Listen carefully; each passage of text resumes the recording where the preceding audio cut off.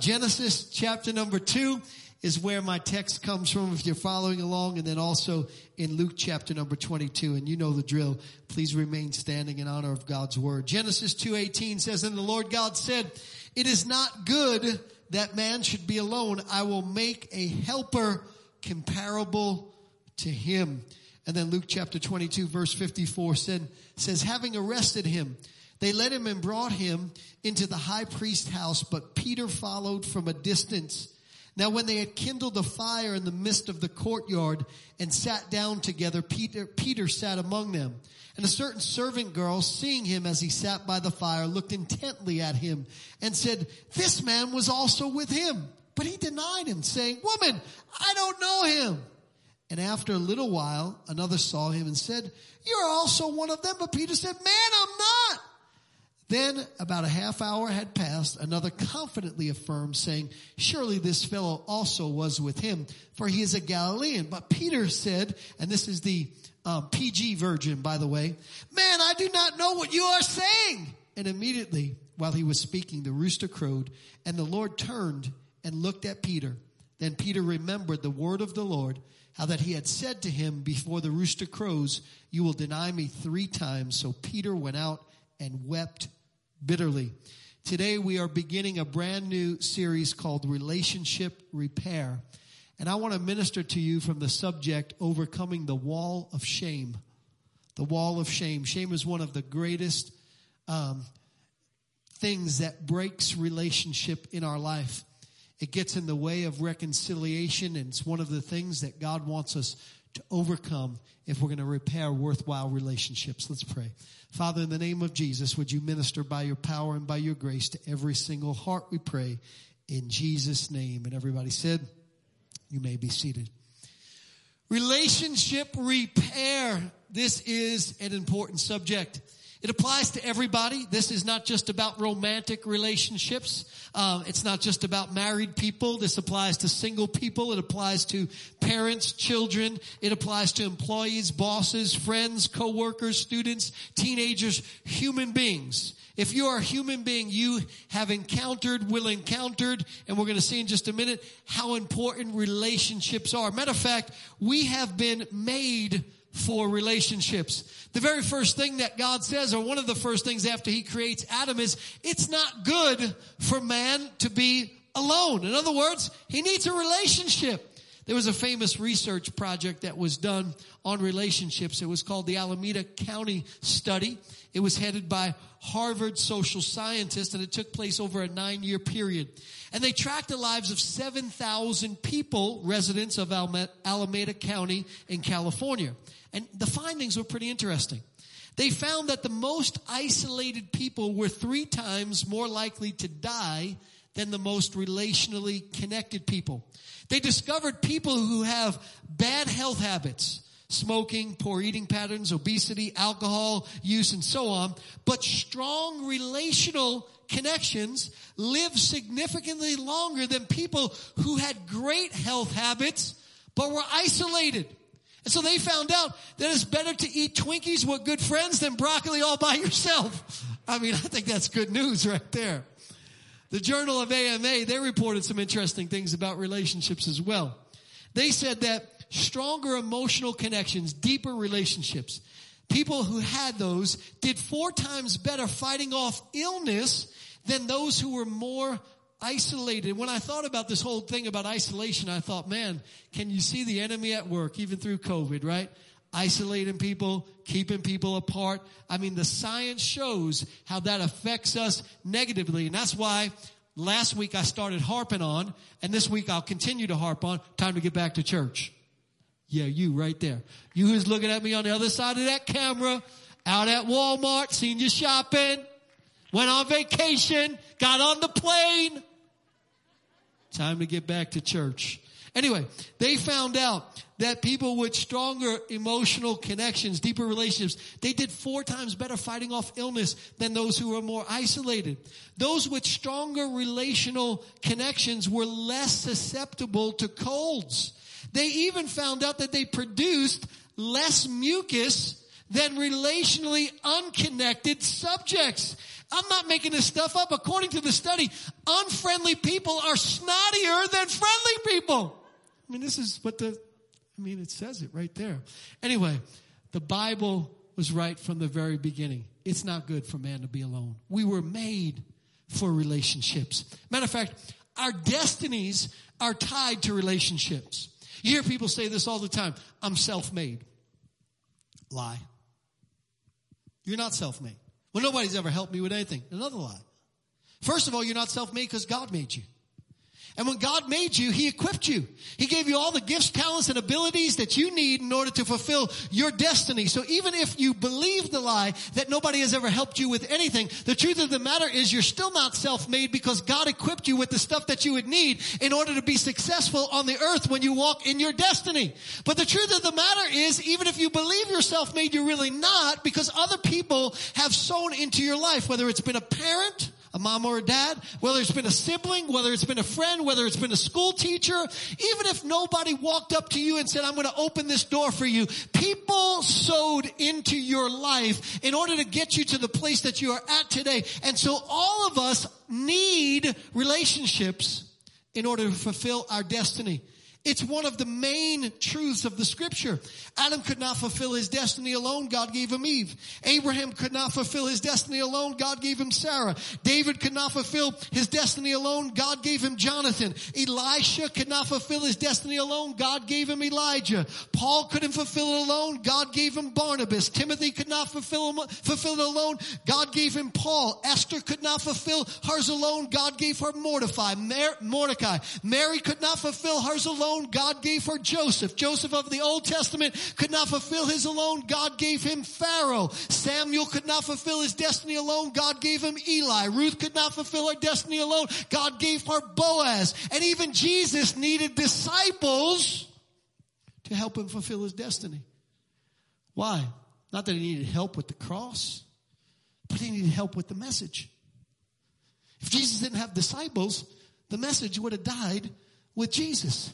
And the destiny for God to reach the whole world with the gospel would have never been fulfilled. And this is it's not just one person in our lives that we need in order to fulfill our destiny. We need many people along the way. Bosses need employees.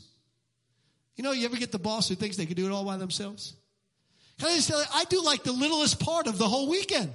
Do you know what goes on behind the weekend? You know, and the ushers, the greeters, the tech team, the worship team, the video team, the lights, all that. I got like the littlest part. They're doing stuff I have no idea how to do. And if I ever tried, I'd screw it up. Bosses need employees. Athletes need teammates.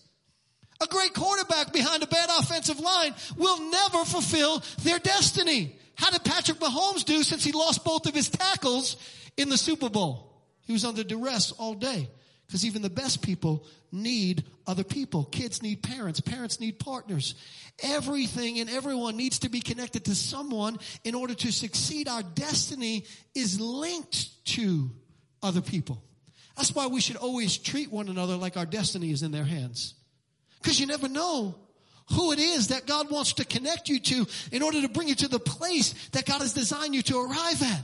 And so God has created us to be in relationships, and He uses relationships to assist us, but the devil uses relationships to twist us. Relationships can be for our benefit, or they could be to our detriment. Let me say that again because that was fun to say. God uses relationships in order to assist us, but the enemy uses relationships in order to twist us. And the word twist in the Bible is a Greek word that literally translated, it comes out to be wicked, as in wicker furniture.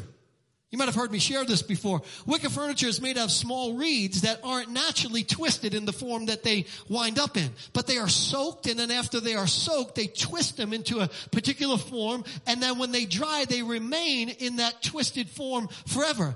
And a bad relationship, a wrong relationship, a relationship sent by the enemy into your life will twist you.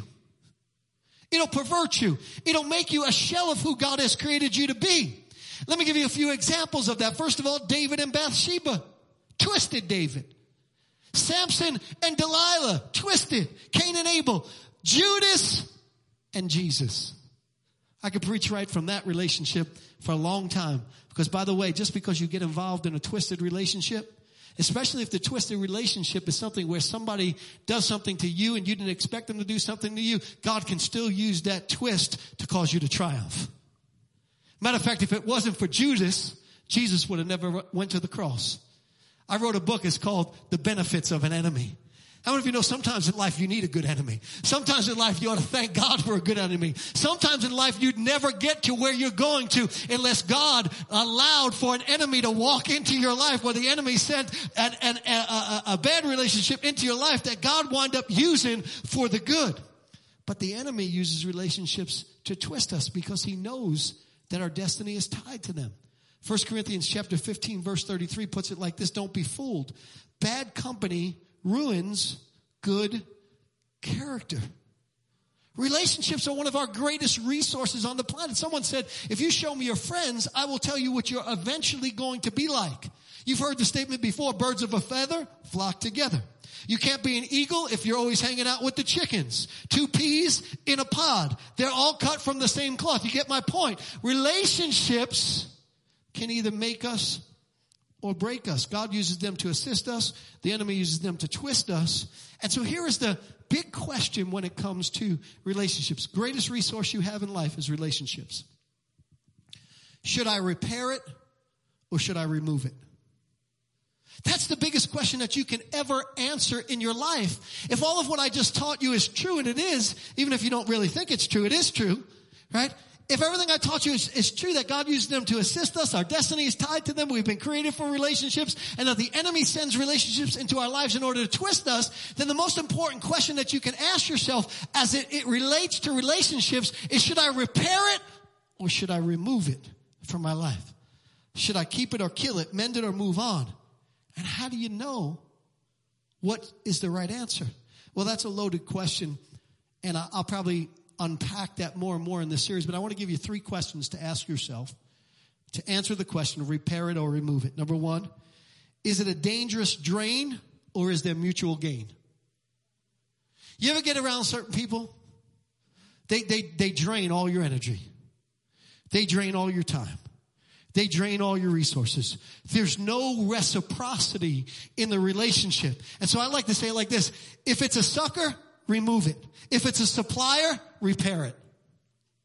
If it's a sucker, sucking all the energy, sucking all the life, sucking all the resources out of you. If it's leaving you empty and it's leaving you drained, then remove it. But if it's supplying, if there is reciprocity, any healthy relationship, there is reciprocity. Any relationship that is one-sided is an abusive relationship. Abuse is not just a, physical smacking somebody around, but abuse is when all I do is give, and all you do is take. That's an abusive relationship. I just described some of y'all's relationship with God. My name is Jimmy. I'll take all you give me. Take. When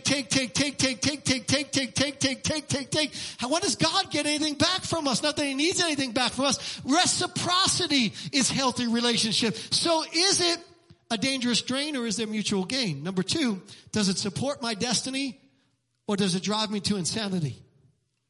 When I'm around this person, am I being driven toward or being helped to further my destiny?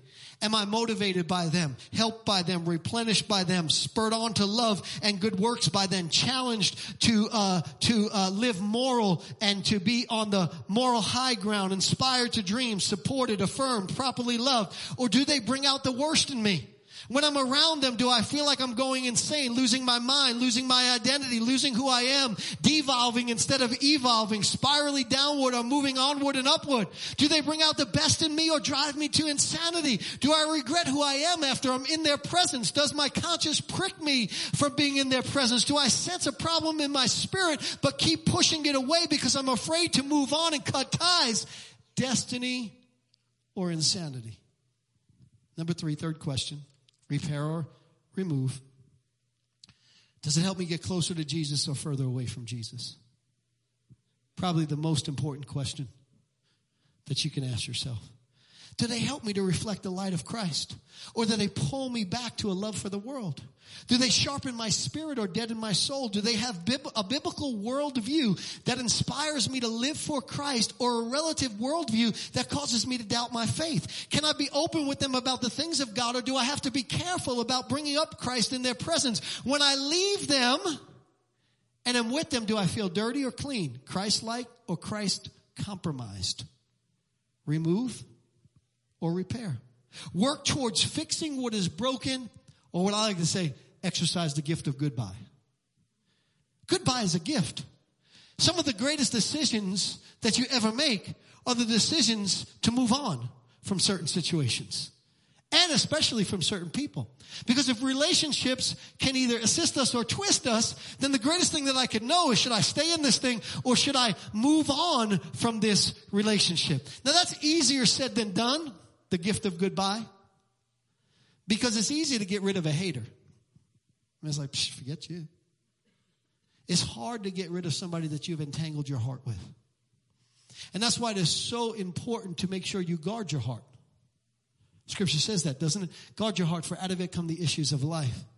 And so even though we ought to be people who give people the benefit of the doubt, are generally trusting people, because, that's what love is. You're not suspicious of people and all that. And I understand there are different dispositions. I think we ought to guard our heart. Before we allow somebody into our heart, we have to realize it's not that we're being standoffish, because you can be friendly but not allow somebody into your heart.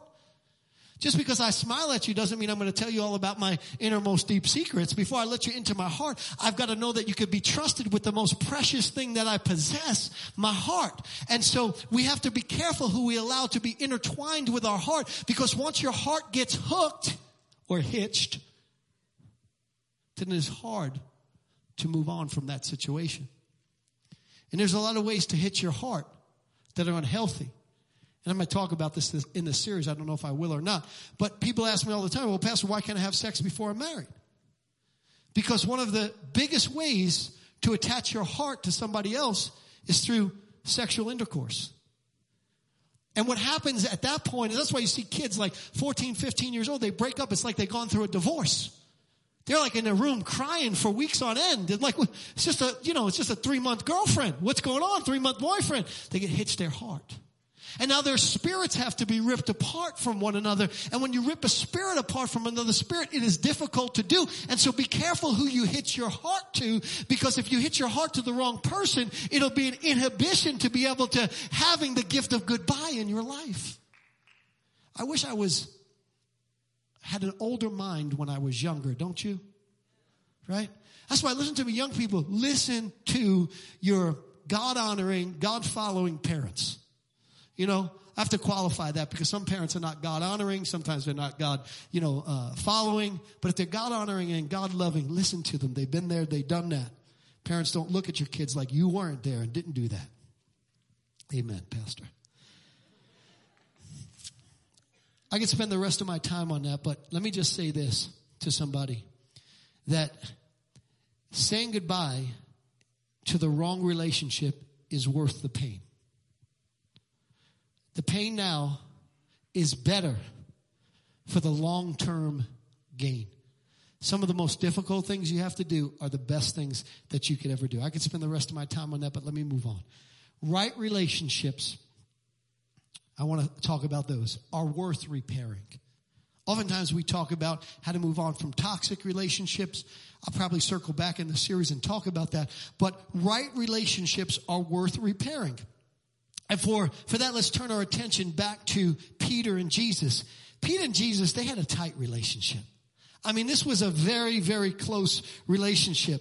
Jesus had 12 disciples. Of the 12 disciples who were friends, 3 of them were inner circle friends, Peter, James, and John. And you've heard me share before, the reason why Peter, James, and John were always with him is because their names were emblematic of his mission. Peter means rock. James is the Gentile version of Jacob, which means supplanter. And John means grace. And so he took Peter, James, and John. He came to supplant the law with grace. He took them everywhere he went. And so this was a close relationship. Peter was the second of the disciples to follow Jesus. The first was his brother Andrew. If you were listening in on Wednesday night at 8 o'clock instead of watching TV or something like that during Bible study, you might know this, right? He was the second of the disciples. The first disciple to follow Jesus was Andrew. Andrew was John the Baptist's disciple before he was Jesus' disciple. But the purpose of any disciple under Christ is to push people toward Jesus. And so what happened was when Jesus came on the scene, John told Andrew, follow him. When Andrew followed him, he brought his brother Peter into the discipleship corps. And then the two of them, they went out and they evangelized Philip, who was from their hometown. And then Philip brought in Bartholomew, and it was a domino effect, because that's what is supposed to happen. If each one of us will win one, we'll be a part of a chain that brings many to Christ.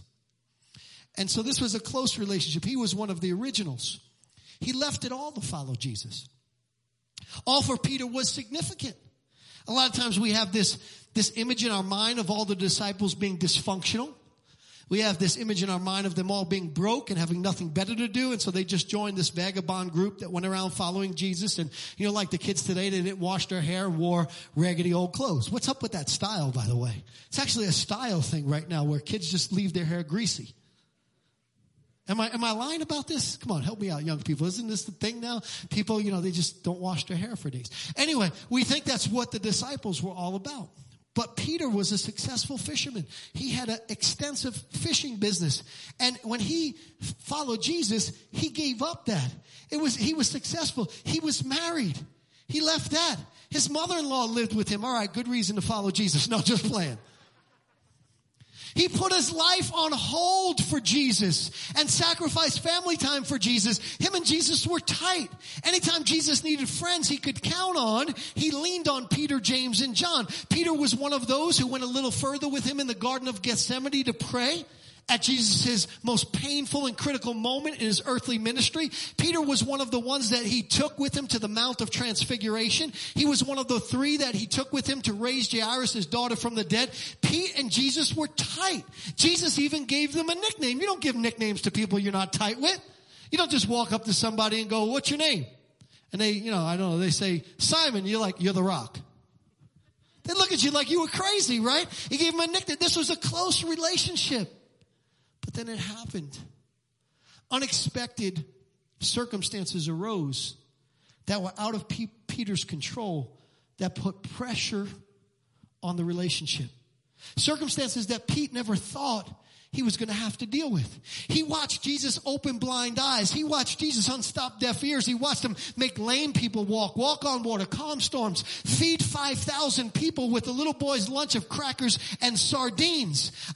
Jesus to him was invincible. He was undoubtedly the Savior of the world and the one who he had pledged his allegiance to with his actions and his words. Famously, when Jesus announced at the Last Supper that he was going to die and be handed over, Peter stood up. He said, I'll fight with you to the death. And he meant it. Peter meant it when he said he wasn't fronted. He was being serious when he said that with all of his heart. Matter of fact, when they first came and they got Jesus, Peter was the only one who took out his sword. He cut off the high priest servant's ear. His name was Malchus. Peter was willing to fight for Jesus. But then the unexpected, the challenging, the difficult, the fearful, what seemed too difficult for one man to bear took place. Jesus was taken captive right before Peter's eyes. And he's now watching as Jesus is being whipped and beaten by the Roman guards, and his crucifixion seems inevitable. And in Peter's mind, his world came crashing down. He started to doubt everything that he believed. Was he really the Savior? Was he really the Messiah? Should he have given up so much for him? How could he do those kind of miracles but yet be helpless at the hands of these people? These circumstances put a strain on Peter in every way, and his emotions were on tilt, and his life was on the line. He loved Jesus. He gave up so much for Jesus, but now he's watching his hero and his friend getting flogged and prepared to be crucified, and anyone who is associated with him are going to lose their life. And a servant girl. If you read John's gospel, not just any servant girl.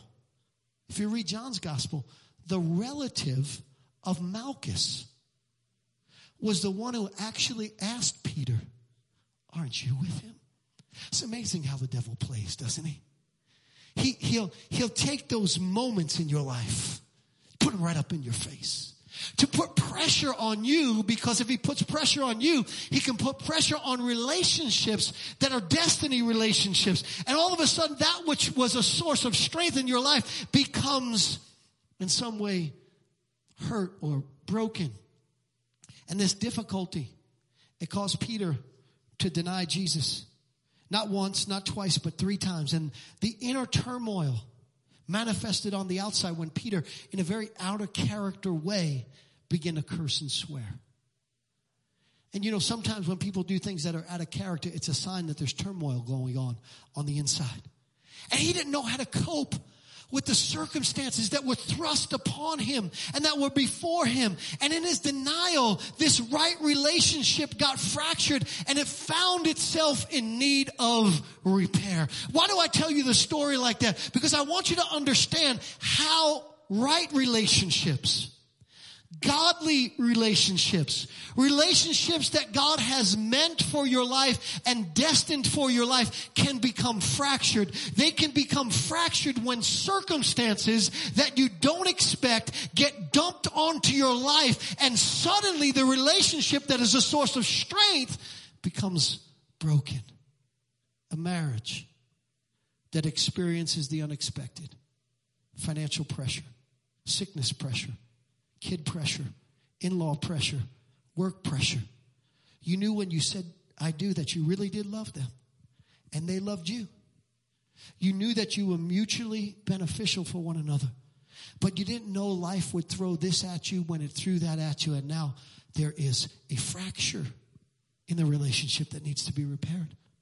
A parent whose relationship with a child has gone awry. When something happened that nobody expected. They got introduced to drugs. They got involved in a bad relationship. They were hanging out with the wrong friends. They got sucked into something on the internet. Peer pressure pulled them in. Hormones kicked in. Life got hard. You didn't expect it, but the relationship got strained. And as a result of the strain, it got fractured and it needs repair. Time doesn't permit me to call out every situation and circumstance. But here's what I do know. I do know that there are worthwhile, good, godly relationships that are meant to assist us in life that come under inordinate amount of stress, and because of the stress they become fractured and they find themselves in need of repair. But here's what God told me to tell you. Those relationships are worth fighting for. Don't fold on a relationship that God has sent into your life, that you know is ordained by God in your life. Fight for those relationships. Your relationship with your spouse is worth fighting for, and your kids is worth fighting for, and your extended family fighting for, certain friendships worth fighting for. Your relationship with your church is worth fighting for. You know, one of the things that shocked me during COVID, our church did so well, but there were some people who came under pressure and severed their relationship with the church. Sad. They don't understand how relationships that are God sent are meant to assist us. Don't let the enemy short circuit the destiny of God by causing you to quit on a worthwhile relationship. If God set it up and God sanctions it, then fight to repair it. And here's one of the big things that stands in the way of relationship repair. It's what I call the wall of shame. Look at our text. Verse number 41, and the Lord turned and looked at Peter. Then Peter remembered the word of the Lord, how that he had said to him, before the rooster crows, you will deny me 3 times. Watch this. So Peter went out and wept bitterly. The word wept describes somebody that mourns for the dead. Jesus wasn't even dead yet. But he wasn't just mourning, like he was bitterly weeping, sloppy, deep pain, overwhelming. Peter was filled with shame for fleeing and forsaking his friend and a savior. And if you read the rest of the narrative, especially in the Gospel of John, because of the wall of shame that was automatically erected, Peter became separated from the relationships that were most important, including the ministry and including his relationship with the Lord. Shame is often a wall that shuts off a relationship that should be repaired from being repaired. I can't believe I did that. I can't believe I acted like that. I can't believe I said that or did that. I don't know what got into me. I can't face that person ever again. I can't recover from stooping that low. There's no use trying. I went too far. There's no way they will ever want to see me again. The soundtrack of shame. Shame is part of the devil's game to stop relationships that should be repaired from being repaired. And Satan will play that soundtrack of shame in our minds over and over again to separate us from the relationships God has meant for us. This is especially true of our relationship with God himself and with each other. Don't think for a moment that Peter wasn't hearing that soundtrack. You're not the rock. You didn't stand strong when the Savior needed you. You folded like a cheap blanket. You said you would fight to the death, but you were all talking, no action. He needed you and you deserted him. What kind of friend are you? He doesn't want you anymore, love you anymore, care for you anymore. He never wants to see you anymore. The soundtrack of shame. And the devil is sneaky because he plays on our guilt. Plays on our guilt. He plays on what we did that was wrong. Can I help you all out? We all do wrong stuff. When you ever meet people that, they're shocked by somebody doing something wrong. I'm like, have you looked in the mirror lately? Like we all do stuff that's wrong, right?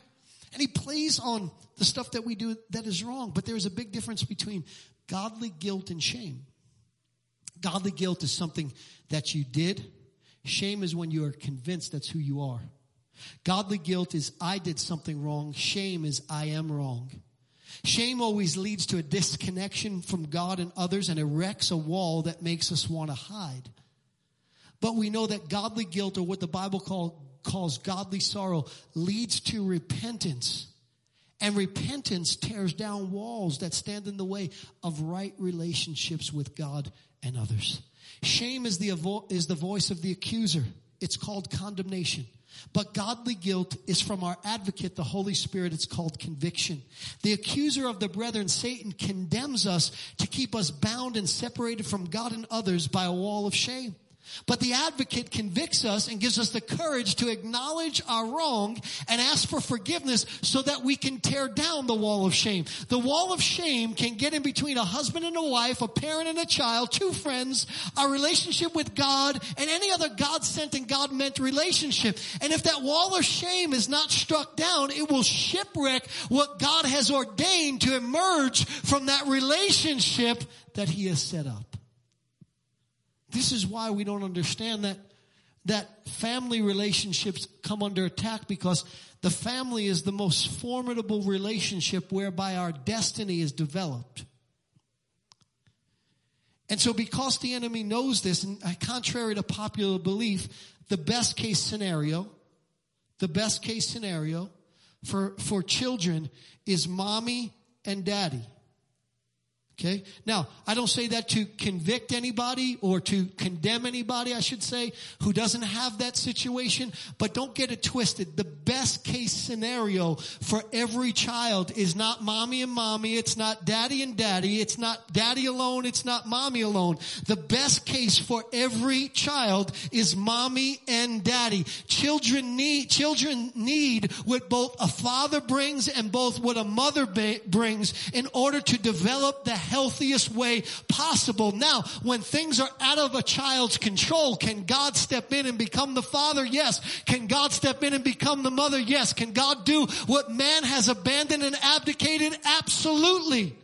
But let's not use that as an excuse to not realize that the reason why family relationships and even marriage is under attack is because God uses relationships to assist us, and the enemy uses relationships to twist us. So how do we overcome the wall of shame and repair a relationship where that wall is standing in the way? That's the second part of the story of Peter and Jesus. And can I just tell you something? I'm so grateful for second parts of the story. I don't know if you're grateful for them. I'm grateful that God puts commas where we put periods. I'm grateful that where we write the end, God writes to be continued. Matter of fact, I believe that's what Jesus was saying to Peter right at that moment when they locked eyes with one another. I believe that Jesus timed that look so that they locked eyes at the precise moment that the rooster crowed, not so that Peter would remember the prediction of his denial, but so that Peter would remember the promise of his resurrection. Say, Pastor, what are you talking about? Do you remember what Jesus said to Peter? He said, Simon, Simon, indeed, Satan has asked for you that he may sift you as wheat.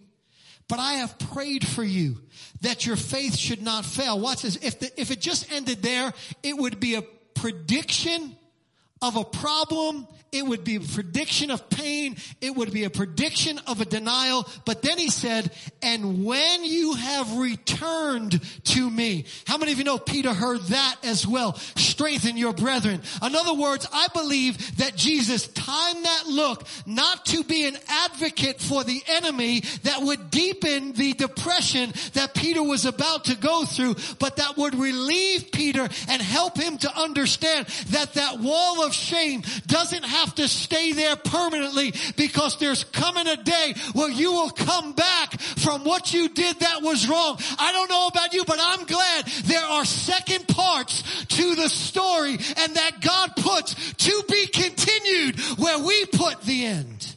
That's the kind of God that we serve.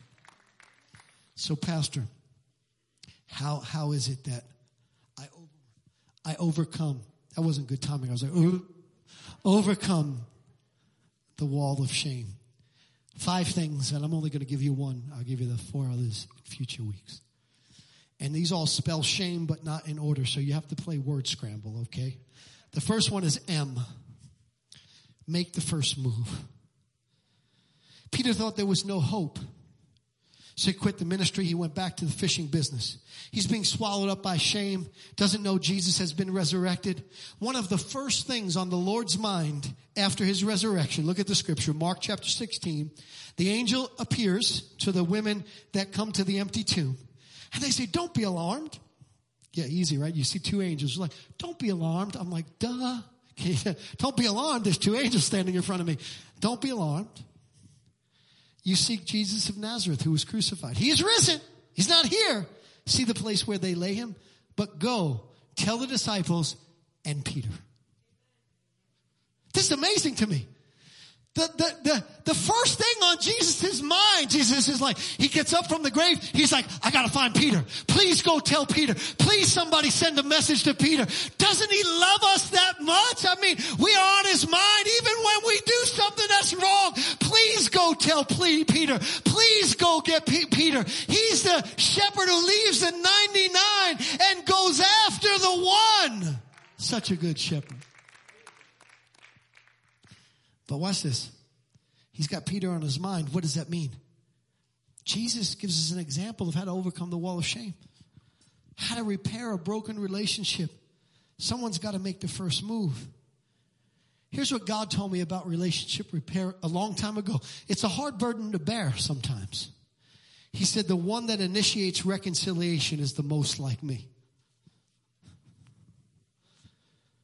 The one that initiates reconciliation is the most like me. Think about that. Now that works for me because I'm kind of competitive. So I'm like, oh yeah, I'm more like Jesus than you. My wife and I get in a tiff and I don't want to apologize. I'm like, I'm going to be more like Jesus. Right? But think about that. Isn't that what we're supposed to be? More like Jesus? But look at this. Jesus is totally like savage in any way. Not only does Jesus make the first move by sending an angel to hand deliver a message to Peter, he makes arrangements to meet with Peter. Peter and the other disciples have quit. They went. Peter's like, I'm going fishing. And the other disciples, being good friends, they're like, we'll go with you. And so they go with him. John chapter 21, as the sun was rising, Jesus stood at the water's edge, but the disciples did not know it was Jesus. Not only does he send a message to him, but the next thing he does is he goes to where he knows Peter's going to be. He puts himself on the path. Remember, Jesus does that. And here's what I love about it. He doesn't just make the first move to obliterate the wall of shame. He then does something that totally obliterates the wall of shame. Look at what this says, John chapter 21, verse number 5. Then he asked them, young men, haven't you caught anything? Not a thing, they answered. He said to them, throw your net on the right side of the boat and you will catch some. And so they threw the net out and they could not pull it back in because they had caught so many fish. See, what is Jesus doing? This is a repeat occurrence of the first time that Jesus called Peter. First time that Jesus called Peter, he was fishing. He couldn't catch nothing. And Jesus, he didn't know who Jesus was. Jesus was on the shore. And he goes, yo, fisherman dude, fisherman pro, having trouble catching some fish? Just throw your net on the other side. Peter's like, I fished all night. Look at this guy over here, carpenter boy telling me how to fish. I'm going to take the net. Okay, nevertheless, that's your. He throws it over here. He catches all the fish. That becomes the basis of their relationship. And now, Peter's abandoned. The wall of shame is in the relationship. And Jesus not only sends a message, he not only goes to where Peter is, but he sets up a reenactment of the very first moment that they met. Jesus took it back to the beginning. Take it back. Take it back, right? Jesus takes it, he says, let's run it back. Let's get it back. Let's start over. I'm giving you a redo because I realize that this relationship is worth repairing. I don't know who God is speaking to right now, but take it back, run it back, start it over, give it a redo. If it's a relationship that God sent, then it is worth repairing. Mr. Gorbachev, tear down that wall. Get rid of that wall of shame in your life. Don't let shame steal a destiny. Don't let it steal a relationship. If you are somebody who follows Christ, you ought to always leave opportunity in God set up relationships for reconciliation. Now, we're being real careful about how we're saying this, right? And we're not talking about there are some people you don't need to forgive. Did you hear me say that? No. I just said there are some people you need to remove. I didn't say there are some people you don't need to forgive. And it is entirely possible to completely forgive but remove from a relationship. We'll talk about that in future time. I can't go any further because if I do, I won't do the rest of the teaching much justice. So that's a great place to stop because he's the God who makes the first move. Isn't that the God that you know? Isn't that the God that I know? God doesn't wait for us. God came to us before we ever asked him to. He left heaven, he came to earth. He stands at the door of our heart. He knocks. Many times when we're living life in the fast lane or on the Broadway that leads to hell. He stands at the door and he knocks. When we do wrong, we feel the conviction of the Holy Spirit telling us what? Not that we're bad, not that we're evil, but that we ought to come back and that we ought to get right and that we ought to ask God for forgiveness. God is always making that first move. That's the kind of God that he is. And maybe you're here today and maybe God is moving on your heart. Maybe you're not right with God at this moment, and the biggest reconciliation, the biggest relationship repair that can ever take place is when you repair your relationship with God. Maybe you're watching at home and maybe your relationship with the Lord needs to be repaired. Maybe you've walked away. Maybe you've stopped watching online, but you kind of decided you're going to do it this week. And maybe this becomes the step to you getting back in the house of God next week. Maybe you need to repair your relationship with the Lord. Maybe you don't know if you were to die today, whether you'd go to heaven. The greatest relationship repair is when we give our life to Jesus. Would you stand with me? If you're here today and you'd say, Pastor, if you're watching at home at our campuses, and you'd say, Pastor, today, I want to surrender my life to Jesus. I want to have my relationship with God repaired. If that's you, at home, here, I just want you to hold your hands up to the Lord. Pastor, that's me. I need my relationship with him repaired. Hold them up. Don't be ashamed. Amen. That's awesome. Amen. That's awesome. I want to pray a prayer with those of you that have your hands up right now. Let's all say it together. Heavenly Father, I repent. I ask you to forgive me. I put my faith in Jesus, and I make him again my Lord and Savior, and I'll never be the same in Jesus' name. Maybe you're here and maybe you're in a relationship that is worth fighting for.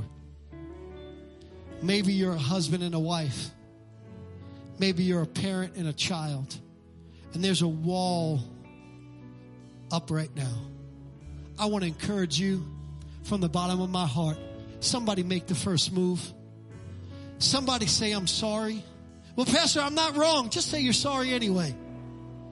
Well, what good does that do? You know what the scripture says? The scripture says this, that when we suffer wrong and we're right, that makes us like our Heavenly Father. How many of you know on the cross, Jesus wasn't wrong? He could have said, what am I doing here? They did it for me. But for the sake of relationship with those that mattered and those that he loved, you know what he did? He in essence said, I'll take that penalty. I'll take the brunt of that. I want to encourage you, if you're here, if you're watching online, and there's a relationship that is worth repairing, make that first step. Watch God bring that thing together. We pray that you'll do that. We wish you all God's love. We love each and every one of you. We will see you next week. God bless you.